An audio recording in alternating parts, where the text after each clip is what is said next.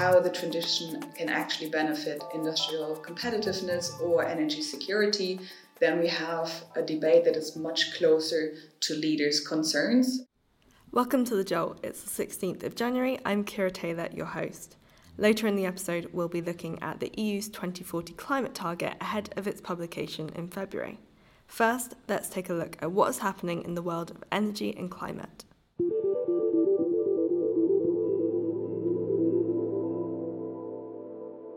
A group of 27 investors in energy giant Shell are urging the company to set higher climate targets in line with the Paris Agreement. Combined, the group manages just under €4 trillion in assets and owns around 5% of Shell's stock. It also includes Europe's largest investor, Amundi. The group filed a climate resolution alongside Green shareholder group Follow This to request Shell aligns its midterm emission reduction targets with the Paris Agreement.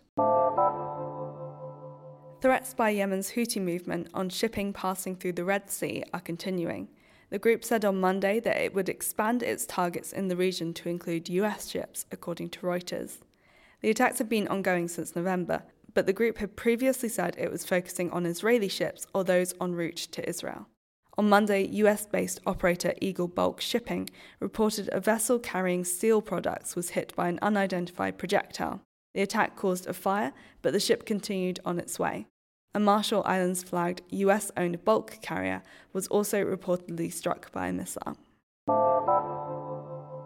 Qatar Energy has now joined those avoiding the Red Sea, a senior source told Reuters. The second largest liquefied natural gas exporter said it was taking a pause to get security advice on travelling through the region. The other option is going all the way around Africa, a journey which adds around 9 days to a trip from Qatar to northwest Europe. Expect a reshuffle on the global climate stage. Yesterday, we reported that US climate envoy John Kerry is stepping down from his role. His Chinese counterpart Xi Jinping is also leaving his position and will be replaced by Foreign Ministry diplomat Li Zhenmin. It follows the EU's climate chief Frans Timmermans returning to Dutch politics last year and uncertainty as to who will take the top EU climate job after the European elections. So we could see a big change as we turn our focus from COP28 to COP29, hosted in Azerbaijan at the end of 2024. Unfortunately, that change may not include many women from the COP29 host country. The Guardian reports that Azerbaijan's organising committee for the International Climate Summit consists of 28 people, all of whom are men. The decision is regressive according to the She Changes Climate Group, which is urging Baku to include women. The group, which targets more diversity in climate action, also flagged concerns about the head of Azerbaijan's state gas distribution network being on the committee. Azerbaijan is the second petrostate in a row to take the reins at COP. Poland's approach to climate policies appears to be shifting following an election that ousted the right-wing populist Law and Justice Party. The election put former European Council President Donald Tusk back in the top job in Warsaw. The new government has announced plans to set an end date for coal-fueled power in its energy mix, a major change from the previous government that only had a deadline for ending coal mining. However, it is yet to be seen how the Polish government could implement an end date for coal power. Warsaw is also shifting when it comes to EU climate policy. The government has spoken positively about a potential target to reduce net emissions by 90% by 2040, marking another major change. Poland was one of the last countries to get on board with the EU's pledge to reach net zero by 2050 and went to court over the EU's new green legislation in 2023. Another big European coal user, Bulgaria, expects the polluting energy source to be phased out not due to policy but because of market economics. The country aims to phase out coal power by 2038, but the country's climate minister, Julian Popov, told Reuters he expects the market to push coal out earlier than this. The EU's emissions trading scheme puts a price on pollution from the power sector, which hits coal hard. Coal produces around twice as much carbon dioxide as gas. North America is facing a cold snap that is testing its energy system. Cold weather has already strained the grid in the Canadian province of Alberta, with warnings sent to consumers about potential power outages. It led to Alberta's Utilities Minister Nathan Neudorf saying he had high concern about whether the province is building enough new power generation capacity. Meanwhile, the US is facing the biggest drop in fossil gas supplies in over a year, as wells freeze. This comes amid a record high heating demand, pushing up energy prices. Albania has launched an auction for 300 megawatts of solar power. The Balkan country is offering support in the form of 15-year contracts for difference. It aims to be a net exporter of energy and wants to diversify away from its reliance on hydropower. And finally, good news for fans of both whisky and the environment. EDF Renewables and the Macallan Estate, which distills whisky in the Scottish Highlands, have been given the go-ahead for a 4-megawatt solar power project. They will install ground-mounted solar panels with the capacity to provide half of the distillery's daytime electricity consumption. That's all of your news updates for today. Now let's move on to a closer look at the story of the moment.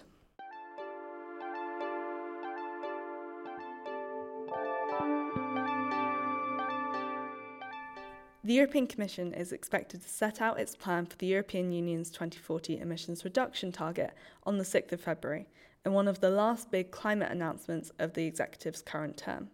The EU Scientific Advisory Board has already weighed in on the discussion, saying that the EU should aim for a reduction of 90 to 95% net emissions based on 1990 levels.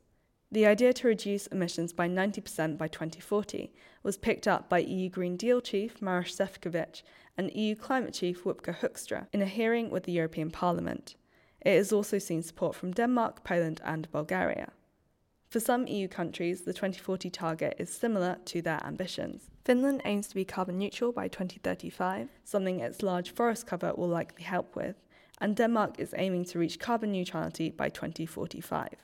For other EU countries, particularly coal-reliant ones like Poland, a 90% emissions reduction is a big leap from where they are today. I spoke to Linda Kijker, the Executive Director of Pan-European think tank Strategic Perspectives, about the target. It's a politically difficult climate for now, so I don't think we will have a climate ambition debate. I think if we more look how the transition can actually benefit industrial competitiveness or energy security, then we have a debate that is much closer to leaders' concerns, as obviously they still feel the competition from China or the US, who both have very strong industrial policies on green tech. They really want to dominate the international markets, and so it becomes a key necessity for leaders to do that. We also still have seen how much money leaders actually have to put in importing gas and keeping energy prices low. So the more electricity gets produced here, the more it's renewable, the more it's affordable for households. So if we look at it through that lens, then I can see how they have a very structured approach to this is beneficial for us. So it becomes a security issue rather than a climate issue?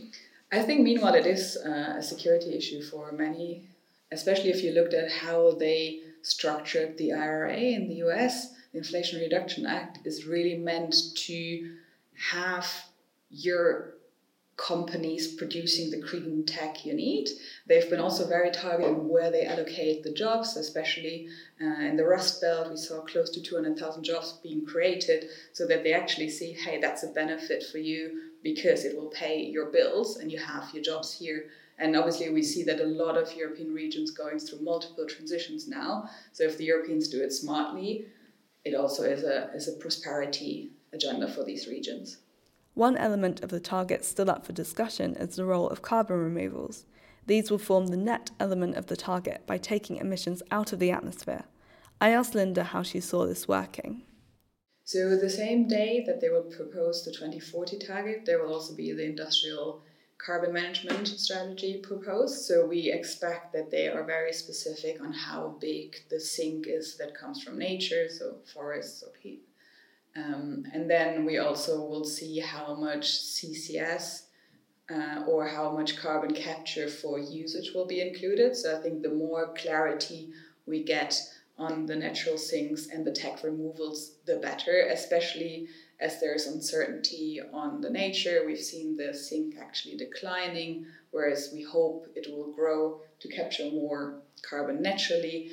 We see that the Commission might be tempted to put a lot of CCS in there. We've seen figures around 450 million tons being captured by 2050. Our own modeling says it's only about 50 million tons in 2040. And just to give a comparison, that's about the amount that was captured in 2022 at the global level.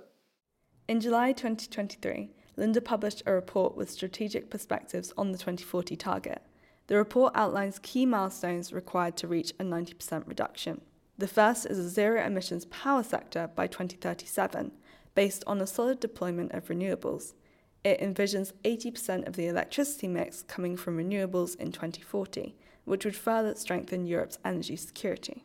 The second is a drive to electrify the economy, with the potential for over half of heating and industrial energy demand to be electrified by 2040, alongside 85% of the car fleet. Alongside electrification, the think tank argues there will need to be a big drive on circularity. This could halve industrial emissions and help reduce supply chain risks. Finally, manufacturing strategic net zero technologies is crucial to Europe meeting the 90% goal. This is particularly in the context of competition from other countries such as China. But it's not just 2040 that Brussels needs to think about. The EU will also need to submit its next nationally determined contribution for 2035 at the beginning of next year.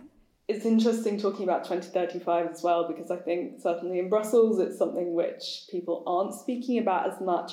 How important is it that the Commission does that work on 2035 as well?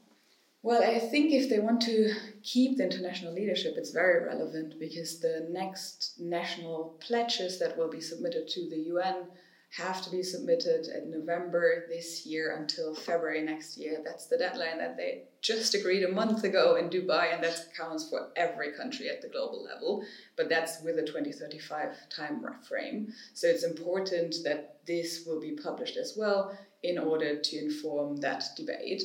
And we know that other countries, especially the Chinese, are already starting to plan. And obviously the Europeans will want to have a 2035 targets, because that allows comparability at the international level.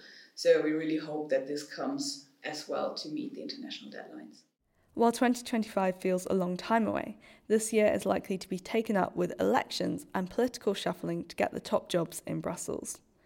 There are also questions as to how much the next EU presidency, held by Hungary, will want to talk climate.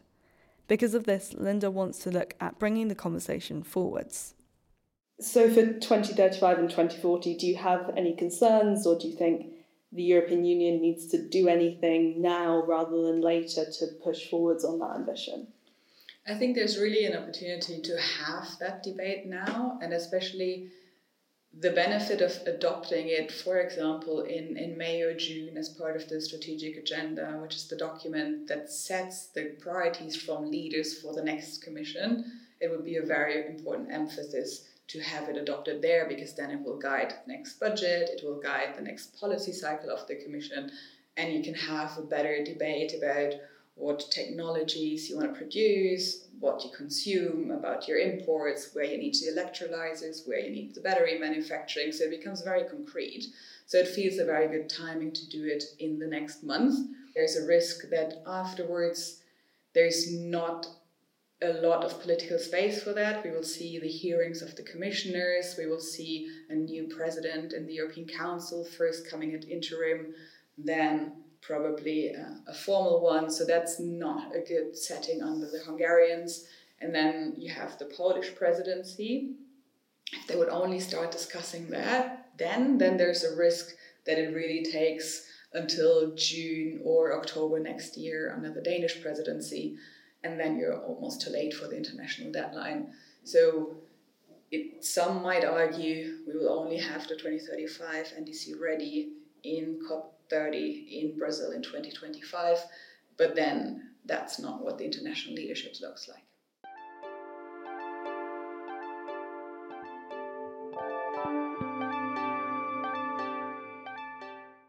That's all we have time for today. Many thanks for joining me. Sam will be back tomorrow with more news from around the world, so please tune in then.